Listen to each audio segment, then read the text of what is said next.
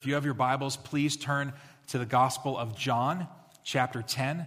The Gospel of John, chapter 10.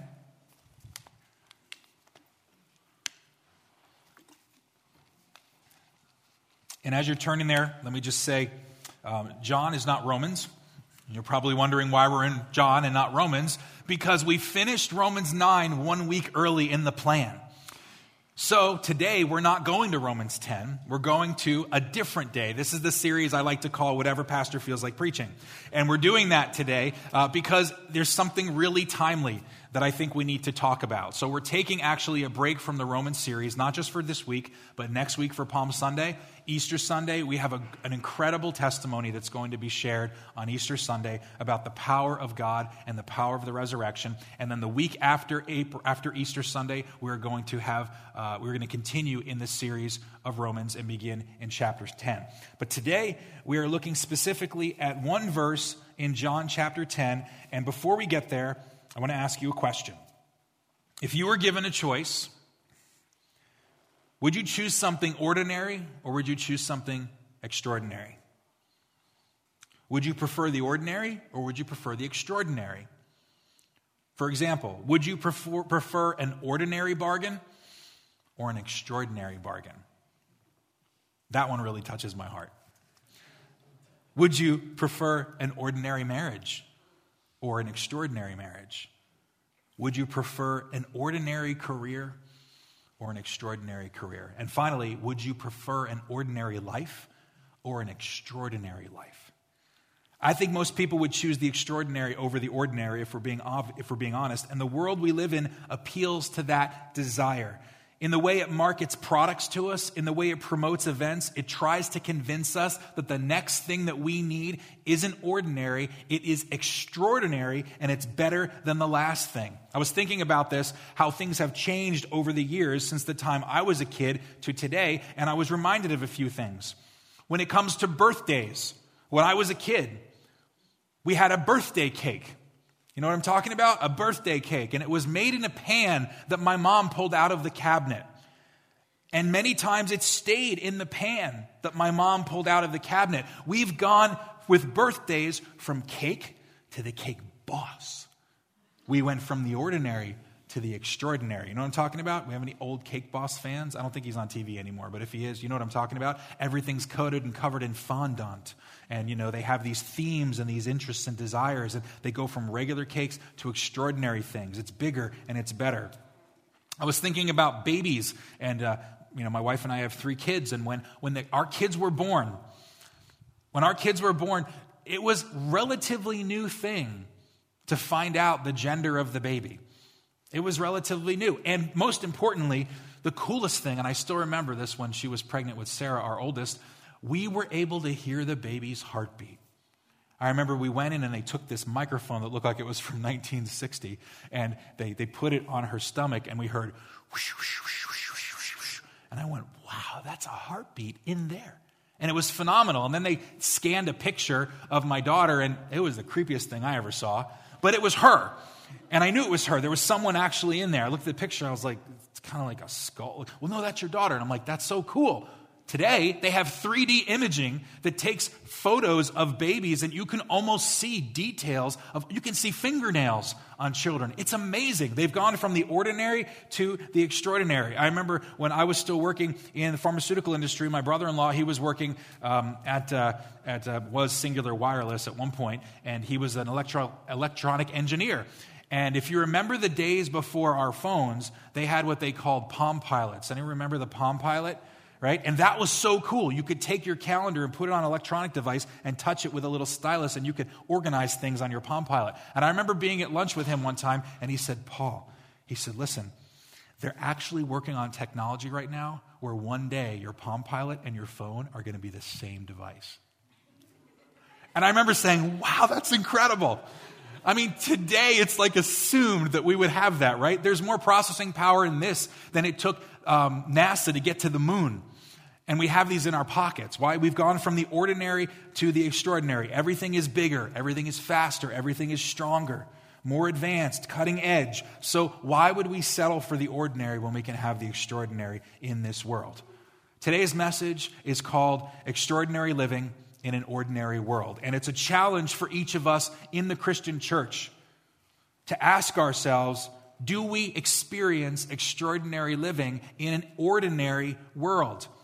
This is pursued by the world around us, but it is the promise of Jesus alone. Extraordinary living is pursued by the world around us, but it is the promise of Jesus alone. Where is the promise? John 10:10. This is what he says.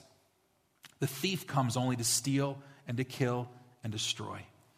I have come that they may have life and have it to the full. Now, this is a familiar scripture for many people. Jesus came, they said, to give us a full life, an abundant life. What is he saying, and what does that mean? It's not just life, it's a full life. Life means, the word life is Zoe, and it means life. It means being alive, especially with health and happiness and exuberance and energy and vitality. Basically, Zoe means living. There is a difference between being alive and actually living. And some of you understand that difference over the last year as we've walked through a pandemic. Many people have been alive. Few people have been living over the last year. But he says, abundant life means life, which is living. And then he uses the word full, which just means extraordinary. So if I was going to paraphrase what he's saying, Jesus is saying, I have come to bring extraordinary living. Sounds good, right? Who wouldn't sign up for that? See, what I've found, though, is that it's not uncommon for Christians, some Christians, when they hear this, they want to believe it, but they struggle many times to experience it in their lives. What their experience isn't necessarily what they see in the scripture. Some ask, if Jesus promises an extraordinary life, why does mine feel so ordinary? Does your reality actually match the expectation? Have you experienced disappointments and illness and sorrow and abuse and pain and loss? I could probably say all of that in one word, COVID. Have you experienced that in the last 12 months? There are so many things that we could point to that if we look at it through that lens, we would say, maybe the extraordinary life is for someone else.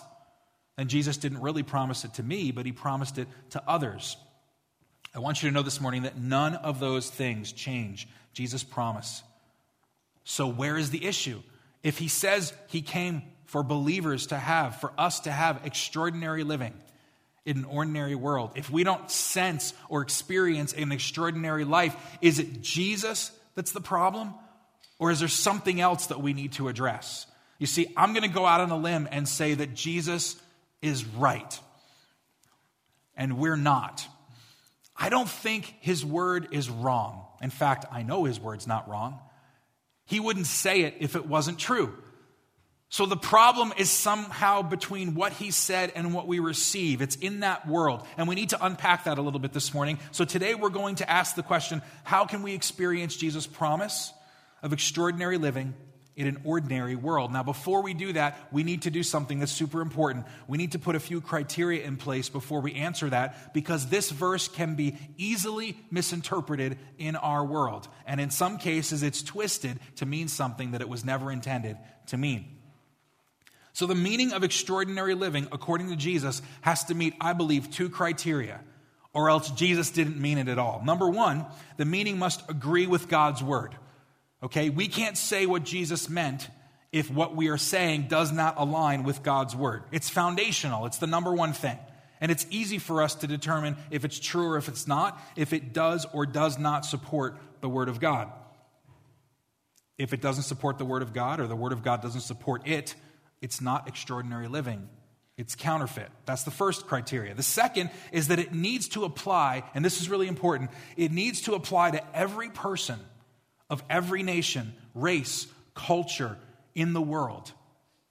It needs to apply to those who are wealthy and those who are poor. It needs to apply to those who are free and those who are oppressed, to those who are praised and those who are persecuted. It needs to apply to the healthy ones, and it needs to apply to the weak, and to those who are healed and those who are still experiencing hurting.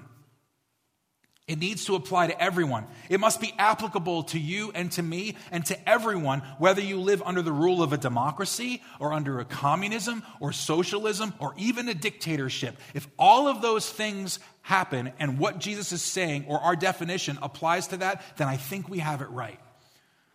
You see, but in our culture, in our American culture, people have twisted this sometimes for it to mean something that it really isn't. And it works in our culture of abundance, but it won't work on the other side of the world, in a third world nation, or under a dictatorship, or in communism. It doesn't work sometimes based on people's economic status. So we need to get down to the foundations and say, what does it mean to live an extraordinary life? Rick Warren, who's a pastor of Saddleback Church in California, says this about the abundant life that God offers. He says this: "It is a fatal mistake to assume that God's goal for your life is material prosperity or popular success, as the world defines it. The abundant life has nothing to do with material abundance, and faithfulness to God does not guarantee success in a career or even ministry. Never focus on temporary crowns." It's powerful. What is he doing? He's trying to get our eyes on what the meaning of abundant living really is, not just through the lens of the world that we come from. Now, this doesn't mean physical wealth and prosperity can't be part of extraordinary living. We have examples of that all through Scripture where God blesses people and there is prosperity and there is wealth. And when we apply it to godly principles, it results in financial prosperity. God teaches us things in His Word. When we do it, many times there can be financial prosperity. It just means at its core, this is not what Jesus is referring to. So what is Jesus referring to when He talks about extraordinary life? This is my shot at the definition, okay? Extraordinary life. My definition is, an extraordinary life is not about what we have, get, or claim. It's about knowing the blessings we've received from God and embracing our responsibility to share His blessings with others. This is what I think extraordinary living really means. It's not about what we have, it's not about what we get, and it's not about what we claim. You see, it's not material. It's not about what God gives us in a physical sense. And it's not about what we can claim can happen. That's not abundant living or extraordinary living. It's about knowing the blessings we have received from God, number one, and embracing our responsibility to share those blessings with others. Then we experience abundant or extraordinary living. So this morning, I want to look at three pieces that I think go together for us to get there. They're all in this, but I want to break them out and talk about the three things that if one of them is missing, it's not really extraordinary living. It's kind of like, I was going to use the illustration of a stool, but we upgraded our stools and now we have 4 legs instead of 3. So let's pretend that one of them is missing back here. Like the legs of a stool, there's 3 legs typically on a stool, and if you take one off, the stool falls over. We need all of these 3 to consider what real extraordinary living looks like. So what are the 3 pieces that I think are in this passage and what Jesus is talking about? Number 1, if we want to experience extraordinary living, we must make Jesus our Lord and Savior. We must make Jesus our Lord and Savior. This is what he meant in John 10:10. That extraordinary living is available to us. But who was it available to in the passage? It is available to the sheep. It is available to the sheep. Who are the sheep? Well, we're not going to read all of John 10, but if you took a little background and looked earlier in that passage, what you would see is that Jesus is using an illustration that he talks to those around them, and he includes the sheep, and he talks about what they called the sheepfold. And the sheepfold was a place that in the evenings, it was a rocky, walled place. It was surrounded by a wall or a fence made of rock, and the shepherds would bring their sheep into the sheepfold into the evenings, and they would allow the sheep to go into the sheepfold, and they would stay there overnight. Why would they do that? Protection. Protection from predators, protection from animals, protection from thieves. There was one gate, and the shepherd would sit or lay down in the front by the gate so nobody got in and nobody got out. And that's what the sheepfold was. Now, the only way thieves could actually get into the sheepfold is to go over the wall or the fence, pick up the sheep, throw them over, and take them with them. And it could happen. It wasn't, a huge wall. It was just because sheep aren't the brightest animals. They don't have to climb real high, just get over them and keep them. But that's what the shepherd would do. And he would protect them that way. And the sheep would have to be in there the entire night because they couldn't get through the gate. In the morning, the shepherds would call their sheep because many shepherds could bring their sheep into the same sheepfold. In the morning, and if you've never seen this, there's some amazing videos on YouTube that actually show this. And it's so cool. That the sheep in every flock know the voice of their shepherd. And when those shepherds would go outside in the morning and all the sheep would come out of the sheepfold, the shepherds would call their sheep and every sheep would go with their shepherd because they recognized his voice and no other voice. It's amazing to see that. And Jesus is making this connection. Because the sheep knew his voice, the shepherd brings the sheep with him and protects him. John 10:4, he says, when he has brought out all his own, talking about the sheep and the shepherd, he goes out on ahead of them, and his sheep follow him because they know his voice. Jump to verse 7. Therefore, Jesus said again, very truly I tell you, I am the gate for the sheep. All who have come before me are thieves and robbers, but the sheep have not listened to them. I am the gate. Whoever enters through me will be saved. They will come in and go out and find pasture. The thief comes only to steal and kill and destroy. I have come that they may have life and have it to the full. I have come so the sheep may, if you will, can experience extraordinary living. This is why we have to start with making Jesus Lord of our lives. Salvation is not about saying a prayer. I know sometimes over the years there's been a prescription that people have put in place that there's step 1, step 2, step 3. And there are elements of that that's true. To make a decision to follow Jesus as our Lord and Savior, we need to acknowledge ourselves as a sinner. And we've just gone through the first 9 chapters of Romans. It's pretty clear who we are without God. That we're a sinner, that we sin without God. Without God, we have no hope. The wrath of God is on us. That we're supposed to admit we're a sinner. That we're supposed to believe the work of Jesus Christ. His death on the cross as the Son of God pays for the penalty of our sins. Then we're supposed to confess our sins to him and ask him to save us, and we shall be saved. Scripture is very clear about that. But it's not just about saying that prayer. It's the transfer that happens when we say it from our heart, not our head. Anybody can say it with their head. In fact, the Pharisees in the New Testament and the Gospels said these things, not about Jesus, but they said everything about the word with their head all the time. And Jesus said, you guys are alive on the outside and you're totally dead on the inside. It's not about what we say with our tongues. It's about what we believe in our hearts. And if Jesus is the Lord of your life, if he is the owner, if you will, if you took the sign off your heart that says you are the CEO of yourself, and you let Jesus put the sign on your heart to say, Jesus is the CEO of your life, then you have the ability to begin experiencing extraordinary living.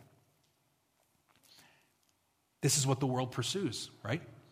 This is what the world pursues, but it is, again, what only Jesus can provide. And I'm saying that as direct and as clear as I can because everything around us tells us there are alternatives to following and receiving extraordinary living. You can experience a full life, and people just throw stuff at us that if we enjoy all of these things and just live ourselves as much as we want, we spend everything we want, we experience every adventure that we want. Listen, I love the internet and I love technology, but there is something very dangerous that has happened in our world since the electronic age. There are people that are promoting this concept that the best life you can have is not the one that you have right now. It's what someone else has. And you could be just like them. Or you need to go and do this. Or you need to be an adventurer. Or you just need to travel and do all these things. And there's nothing wrong with any of those things. But the world is telling us the key to success and pleasure and peace is what you can do according to the world's definition. And Jesus says if you want to experience extraordinary living, you have to begin by giving up your life. Lose it if you want to gain everything. That's what he says. Carol Cymbala is the wife of Pastor Jim Cymbala in the Brooklyn Tabernacle in Brooklyn, New York. And they've been there for decades. They planted a church there over 30 years ago, and God has blessed them and used them in incredible ways. She's the director of the Brooklyn Tabernacle Choir that has won many, many Grammys over the years because of their work. And this is a woman who doesn't even read music. She just arranges and puts things together and can't read a note of music. This is what she said about living a surrendered life. She said, a surrendered life is the key to experiencing God and being used by him to accomplish his purposes. And then she says, when our lives match the lyrics, that's when we are truly singing. When our lives match the lyrics, that is when we are truly singing. You see, those who know Jesus are going to be the ones who follow him.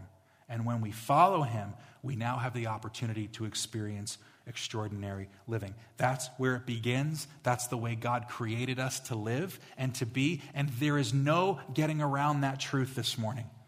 If you're hearing me this morning and listening and you have not given your life to Christ and you've not made a decision to follow Christ, to get out of the way and die to yourself so that he could live in you, you can never experience the type of living that he told us we could experience. I can't be any clearer than that. It starts with that, and that's what Jesus teaches us, that we can experience it if we die to ourselves, surrender to ourselves, and make him Lord of our lives. The second thing we need to do in this process of experiencing extraordinary living is to consider how much God has blessed us. Being personal, consider how much God has blessed you. And I like the word consider, but I almost want to be a little more specific on it, to contemplate or meditate on how much God has blessed you. Consider isn't a happenstance thing. It's to dwell on the fact that God has blessed you. If you've accepted Jesus Christ as your Lord and Savior, let me ask you, do you realize how blessed you are today? We sang these songs earlier. That new song we did, by the way, man, that was awesome. Isn't that an awesome song? I mean, we talk about the living God and then we would praise God. I mean, that's good stuff. Keep that in the, I love that, Pastor Matt. That was good. You guys, that was awesome. Didn't the team do awesome this morning? I mean, I know it's not about them, but my heart's full. Man, my heart was full to see what they were doing. I'm like, yeah, God, this is really cool. If you accepted Christ as your Lord and Savior, do you know how blessed you are? Do you know? I'm asking you right now. Do you recognize how blessed you are if you are a follower of Christ?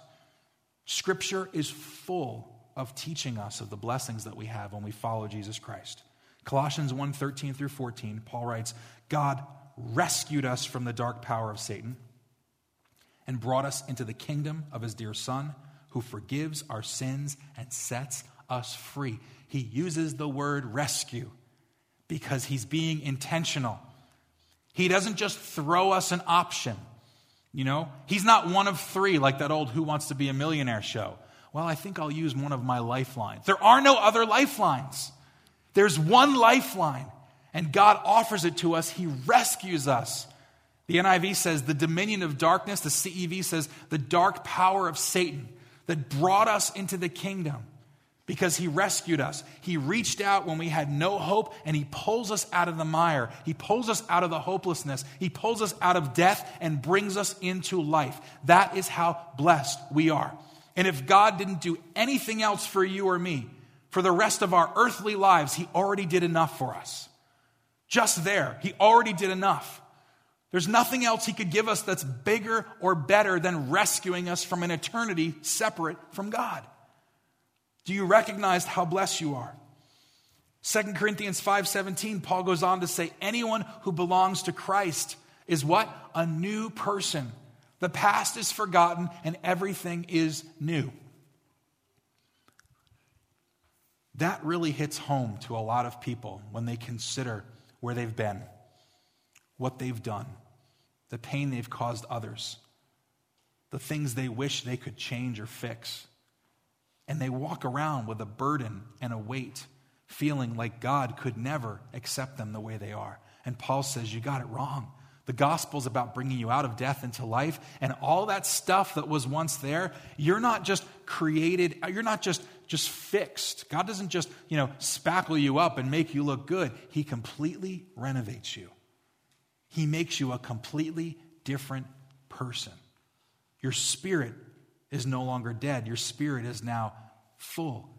And the Spirit of God dwells in you, where you are no longer in control. God is, and he is the master carpenter that will change you, transform you, and all this junk on the outside that we still struggle with, he will continue to make you look more and more like his Son, Jesus, because you're allowing him to be the leader and the CEO of your life. Do you recognize the blessings that God has given you? Do you struggle with what you've been given and how much of it came from God? Maybe you look at the things around you and say, well, in error, maybe we look at the things we have. Maybe we look at our jobs, or we look at, our homes, or we look at our health, if we have, if we're healthy, or any of the good things that we can look in our lives and say, these are good things in our lives. Where do all of these things come from? Every good thing that we have, where does it come from? James says in chapter 1:17, every good and perfect gift is from what? Above, coming down from the Father of the heavenly lights, who does not change like shifting shadows. God has given me something no one can ever take away. He's given you something no one can ever take away. And in addition to that, he gives you all of the other things that you enjoy, all the other things that you like. Because he's not just a God that says, I've saved you, and one day we'll hang out in heaven forever. No, like he says, I've saved you, and you're my kid. Like, I want to give you stuff because I love you. I love it when you're pleased. I'm going to give you stuff because, come on, this is what I do with my own kids. This is what my parents did for me. I was the kid that would peek and open up the presents before Christmas time. Don't say, oh. Judging me, man. No, I did. Remember bargaining with my mom one time, saying, I did all these things. Could I play with that before Christmas? And she let me. I don't know if my dad knows that. He probably does now.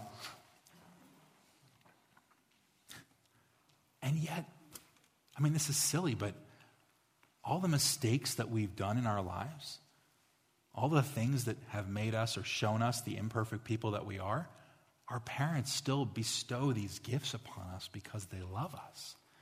And we do the same thing for our kids. Not because we're better than our parents were or our kids are better than we were. We're all imperfect people, but the love that we have for our children wants them to prosper, wants them to enjoy life, wants them. You hear what I'm saying? Like, this is so important for us to understand. This is the heart of God. He doesn't just save us for eternity. He wants to give us good things. So we can grab hold of all the scriptures that we see in the scripture, Old Testament and the New Testament. Jeremiah says, you've been fearfully and wonderfully made. He says, I knew you before you were even knit in your mother's womb. In the New Testament, he says, I will never leave you and I will never forsake you. In the Old Testament, he says, when the enemy comes in like a flood, I will raise up a standard against him. What is it saying? God is always stronger than anything that ever comes our way. In the New Testament, he goes back and he says, why are you worrying about the things that you need every single day? God takes care of the birds and dresses them beautifully in the things of the world. If he cares about a little bird that isn't made in his image, how much more is he going to take care of you? This is the word. This is what we should be blessed for. This is what we should be thankful for with an attitude of gratitude. Do you know how blessed you are? Do you understand how blessed you are? Maybe there are healings that you've experienced in your life, physical healings, emotional healings, abuses that you've struggled with, and you've seen God's transformation. Sitting here earlier, listening to Mariana talk about things in her own past and her testimony that she was able to share with people that God had that was broken in her life, and the only one she can really give credit for that healing is God himself. Maybe he used others. I'm sure he used others. But his Spirit was the one that did the work. The Holy Spirit is the one that did the work. Do you recognize how blessed you really are? That's the second thing in experiencing extraordinary living. The third is this: share his blessings with others. Share his blessings with others. If you want to experience extraordinary living, and this is the part we can get tripped up on sometimes, share his blessings with others. Extraordinary living doesn't come from only recognizing God's blessings and recognizing what he's given us. It depends on us embracing our responsibility to share his blessings with others. We have to ask ourselves in this world, what kind of instrument are we for God? Are we a container or are we a conduit? Containers hold things, store things, keep things. Conduits release things. allow things to be transferred from one to another. Can I tell you, we can say we're a vessel and the overflow of what's going on in our lives is what God wants us to do. But ultimately, God has called you and I to be conduits of his love, conduits of his grace, conduits of his compassion, conduits of everything he's given us. He's asked us to maintain the posture of open hands so that he gives it to us and he asks us to release it to others. That's the way that we experience true life. He tells us in Matthew 28, go into the world and make disciples. Paul called followers of Jesus ambassadors for Christ. He said in 2 Corinthians 5:20, God makes his appeal through us to go into the world and to become ambassadors for Christ. An ambassador doesn't take all their knowledge, wisdom, and understanding and hold it for themselves. An ambassador goes into the world, speaks the truth, teaches not just with their words, but with their lives, and brings the peace and the love of God to everyone God calls us to go to. You make sense? You with me? That means your gifts matter to God. Your skills matter to God. Your careers and the things he's given you matter to God. This isn't just separating, well, I work 40 to 50 hours a week, and then I'm also a Christian. All of those things together God can use. 2 years ago when we had those kids here for Mission Lansdale, there were people doing burnouts in the parking lot for Jesus. Come on. Kids' eyes bigger than, I have video of it. I mean, they were scared. And it was cool. There were people that were passionate about nutrition that were giving of themselves for children in this community. There were people that their love for music were allowing people to demonstrate their love for music. There were athletes that loved basketball and everything that athletes do. I'm not an athlete. But they do it athletically, and they love to do it. And God used them to bless them and to touch them. And then there were people that shared some of their brokenness through their life that were able to speak directly to others because their brokenness was healed. And if Jesus could do it for them, Jesus could do it for the others as well. You see how this works? If you want to experience an extraordinary life, take everything that God has given you and don't ask yourself why. And I'm just talking not about the good things. I'm talking about everything. Don't just look at the why. God, why? Why do I have a lot of money? Why do I have a lot of finances? Why do I have a lot of skill? Don't ask the why. God, why do I have suffering? Why have I gone through brokenness? Why do I suffer abuse? Why have I had a history of addiction? Why? Don't ask why. Ask, how do you want to use this through me to bring others into your kingdom? When we ask the right question, God has permission to heal. God has permission to use. So it's not I need the answer why. God says, don't worry about the why. Ask yourself about the how. And don't be surprised when I use you in a powerful way. Be available, be open. Mayor said it earlier. 2 weeks ago, I brought my car to a place to have the tires changed. And, you have to sit and wait sometimes to have this happen. And it's a lovely experience. And I was walking in and I brought my laptop because I didn't have a ride home. And I was going to sit there and talk and just do some work while I was sitting there for a while. And I sat down, one of the first few people there, sat down, started at my keyboard. And I felt like the Holy Spirit told me, right like that, stop what you're doing and go pray for the man at the counter. And my immediate response was, I just started working. True, and be honest as I can with you. But, can I tell you that only lasted for a moment? And I went, no, I've told you I want to be as obedient as I can. I want to be obedient. If you're asking me to do something, I'm going to do it. What am I going to say? Just go pray for him. So I got up and I went and talked to him. And I said, I have a question for you, sir. And I said, on a scale of 1 to 10, what's your day like today? And he said, 2. And I said, really? And he goes, I'm only giving you a 2 because I'm standing and I'm alive. That's what he said. And I said, well, I would love to pray for you this morning. Could I pray for you? And his eyes got big and he looked at me with a smile and he says, are you a religious man?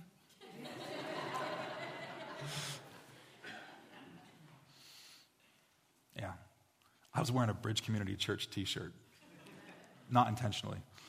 And I said, well, I'm a pastor. I said, but it's not about religion. It's about the Jesus that I know. And I want to pray for you if you're okay with that. So I prayed for him. And I prayed some specific things over him that I didn't know I was going to pray. I prayed for peace, the things that, he felt unrest. But I prayed specifically that he would breathe deep and then his lungs would be filled. And he told me after, and he says, I have a heart condition. And I struggled with labored breathing and shortness of breath. And he said, you prayed exactly what I needed, with tears in his eyes. And he's saying, you prayed exactly what I needed to hear this morning. So 3.5 hours as I'm still sitting there waiting for my car. Multiple times he walks by. He's like, that prayer's really working today, buddy. That prayer's working. And I'm just like, yeah, baby. And I was excited. And here's what I'm telling you this story. People can hear these stories sometimes and they can be like, why do you say that? Does it puff you up? No, it has nothing to do with us. Everyone that's listening to this that is a follower of Christ can take a step of faith, can take a step of obedience and say, I am going to be a vessel for God. And it doesn't mean you have to be the one that lays hands on them and prays. Believe it or not, I actually prayed for him on the opposite side of a plexiglass wall. Can you believe that? And God still worked. You don't have to lay your hands on them and mess their hair up. You don't have to push them over. And I'm not saying there aren't times to do stuff if God tells you to do that, but God is powerful. You can be listening to this through live stream today and experience the Spirit of the living God talk to you saying, God's talking to me. Why? Because his presence lives in all who believe. Amen? This is so important for us to understand. Be who God has called you to be. Use every gift he's called you to use. You might be the one who pulls over on the side of the road that has to help someone change a tire. You might be the person that has to pick up the phone to call them just to encourage them. You might have some unique gift or skill that at just the right time, God's going to connect you with someone that needs to know or hear that very thing. Don't let someone else's experience be a formula for you. God has created you uniquely, and he wants you to be everything he's called you to be. Amen? Be who he's called you to be. Why? He says it in Matthew 10:8. As he tells his disciples, heal the sick, raise the dead, cleanse those who have leprosy, drive out demons. And then he says this, freely you have received, freely give.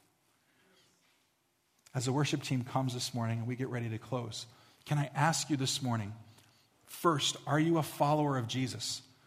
Have you made a decision to follow Christ? If you don't have a relationship with Jesus, today can be the day that changes. You don't need to wait for someone to tell you now is the time. If your heart's pumping and thumping and God's speaking to you and you're not sure what you're really listening to, that could be the Spirit. That is a Spirit saying, like, make a decision to choose me and I'm going to raise you up and resurrect you. You're going to go on a journey that you never thought was possible. But then recognize and consider the blessings that God has given you and everything he has given you that you were unaware of. He is a God of blessings. He is a God of provision. Recognize all of those things and begin to walk in those things. It does something to our heart to have that level of gratitude to say the creator of the world loves me that much that he just wants to bestow blessings on us. He wants to, and it's not just giving me stuff, but he promises healing. He promises forgiveness. He promises health. He takes ashes and he gives us beauty for them. He does all of these good things. Why? Because he's God. And then he says, and the way that you show me you love me and the way you experience real life is to give it away. And if I'm being really honest, through this last year, we've heard so many people walk with an attitude of weariness and heaviness and fear and all of these things. I don't know. I've heard people deconstruct their belief of Jesus. I've heard people deconstruct the need of the local church, and they all have critiques and reasons why this isn't right and this isn't right. And I just look at that and I say, stop being critical. Do you remember the blessings that God has given you? And if you remember it, are you giving it away? But the enemy wants us to walk away from the blessings. The enemy wants us to say, there are no blessings. There is just hypocrisy in the church. There are just masks, figuratively and literally, in the church. There are just people that say one thing and do something else. There's just people that are using religion as an opiate because there's nothing else to cling to. This isn't real. He wants you to doubt God's blessings because when you do that, you have nothing to give away. But what if this morning we turn the corner and we remind ourselves, Jesus paid it all. All to him I owe. Sin has left a crimson stain and he washed it white as snow. What if we remember that this morning? What if we dare to believe what we say we believe? What if you dare to believe what you say you believe and you don't just get stuck in the routine? Can I tell you? It could be a small little thing, but I can tell you every time I look through the history of my life, when I have felt discouraged or down or not doing, whatever in that in the moment that I feel, it's usually because I'm not sharing what God has asked me to share. I'm not doing what God has asked me to do. I camp on the hurt and I don't focus on healing. I camp on the offense and don't embrace the forgiveness. What if we remember the blessings that God has given us? And what if we allow our heart to be overwhelmed with this? I mean, we were talking about Romans 9 the last couple weeks, and I've had pastor friends with me. They're like, that's a serious, that's deep end of the pool stuff, dude. How did you do that? And how do you feel? And I'm like, it was probably 2 of the most vibrant weeks of my life preparing messages, because it so spoke to the sovereignty of God that he chose me. But the responsibility I have to go and to trust him and to choose him. And I went, he loves me that much that he made a way, but he doesn't force the way. And my heart was full because of that. Can I just remind you this morning, he made a way for you. Do you trust him? Is he the one that we worship? Because he paid your debt, you can experience extraordinary living. And that's my hope and desire for you this morning. Will you stand? Father, I just pray each person that's here this morning would experience this truth, experience this hope, experience this love, Lord. That they would come to you, Lord, surrendered to you, making that declaration, embracing the blessing that comes from knowing you and giving it away to others. We pray this all in Jesus' name.